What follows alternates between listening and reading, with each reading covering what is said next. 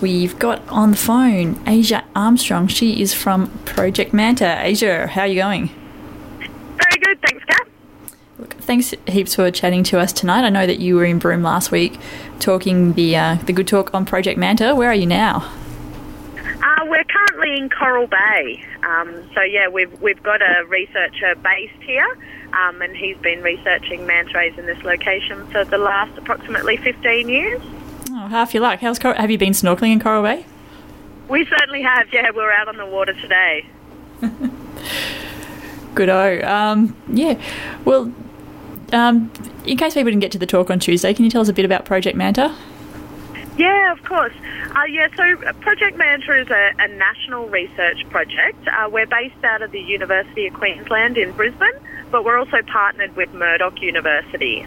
So we do work around the coast of Australia looking at the movement, biology and ecology of manta rays.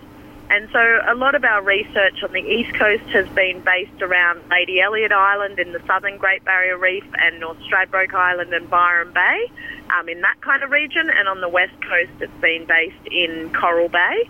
But we're really on the road at the moment trying to expand our network and trying to understand their seasonal movements and numbers in different locations where we haven't been focused in the past. G'day, Asia. This is Jason here. Up in Broome here, at certain times of the year, we have big mobs of manta rays coming in. I think it's late in the wet season I've seen them. As part of your project, is it Citizen Science Project, I take it? Yeah, it certainly is. So that's a big component of our research. Manta rays actually have a distinct belly pattern. So they have these spot part markings that identify individuals from one another.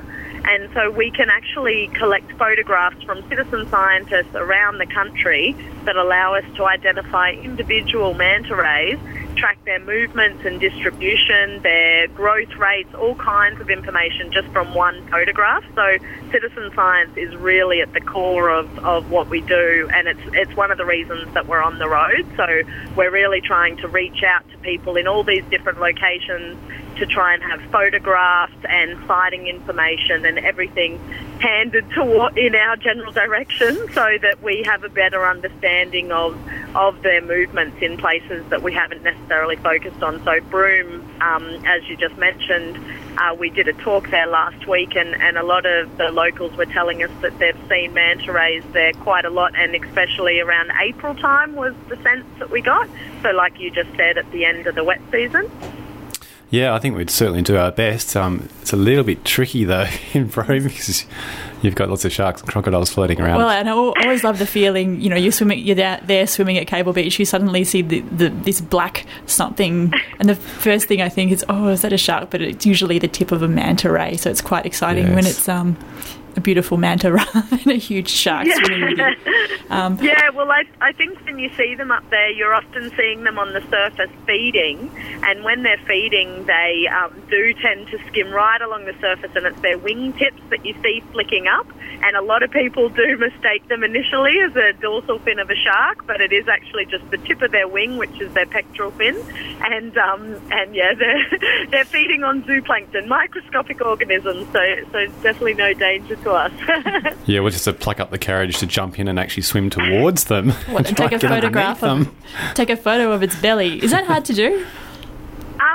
So in locations where the water is clearer and you don't necessarily have those fears of whatever else is in the water, it's not a difficult thing as long as you respect the animal's behaviour and what it's doing and approach it with respect, or allow it to approach you, because manta rays are actually very inquisitive, and generally if you're quite calm, they will actually approach you. But we're actually interested in locations that people don't necessarily get in the water with the animals. We're still interested in the sighting records because this gives us an indication of seasonality. So even in Broome, if people aren't getting in the water and getting those belly photographs, if people are getting topside images of the animal, be it from the point or from the beach, if we can confirm that there's sightings at different times of year in these locations where people are seeing mantas, then it will allow us to focus our research there at the time when it's best, when we're going to see manta rays. So we'll know when to visit again in the future, basically. Oh, that sounds much, much easier. I'm glad you said that. I've seen them down at Gordon Bay and right up in the peninsula, like spread over a 200-kilometre stretch of coast. So there's certainly a lot here at certain times of the year, but I've never actually got in the water. Yeah. Well, that's really awesome to hear, and what we're really wanting is for people to give us those kind of anecdotal stories, and the more that we get of them, we can build up this better picture, and it's really going to help us understand their movements across that coastline. And it's exciting that, I guess, any citizens can be involved. It's such a huge coastline. I suppose the more eyes and ears, well, perhaps eyes is the most important thing that you've got looking for manta rays, the better. So if people do see a manta ray or even get that pretty precious photo of its identifying spots on its belly, how do they get in touch with you guys? Yeah, so we have an email address that people can send records of sightings to. So that's at project.manta@uq.edu.au, or otherwise we also have Facebook pages. So we have a Project Manta National Facebook page. We also have a special Project Manta WA Facebook page. So if people just post to either of those pages or upload their photos, that's really the easiest way to get in touch with us. And the more sightings, anecdotal reports, photographs, anything like that, the better, and it's really going to help our research. Sounds quite easy to go on your Facebook page and put photos up on there. I remember last April, there's a lot of people in town had great photos and they didn't know what to do with them. So expect a big flood coming in next year.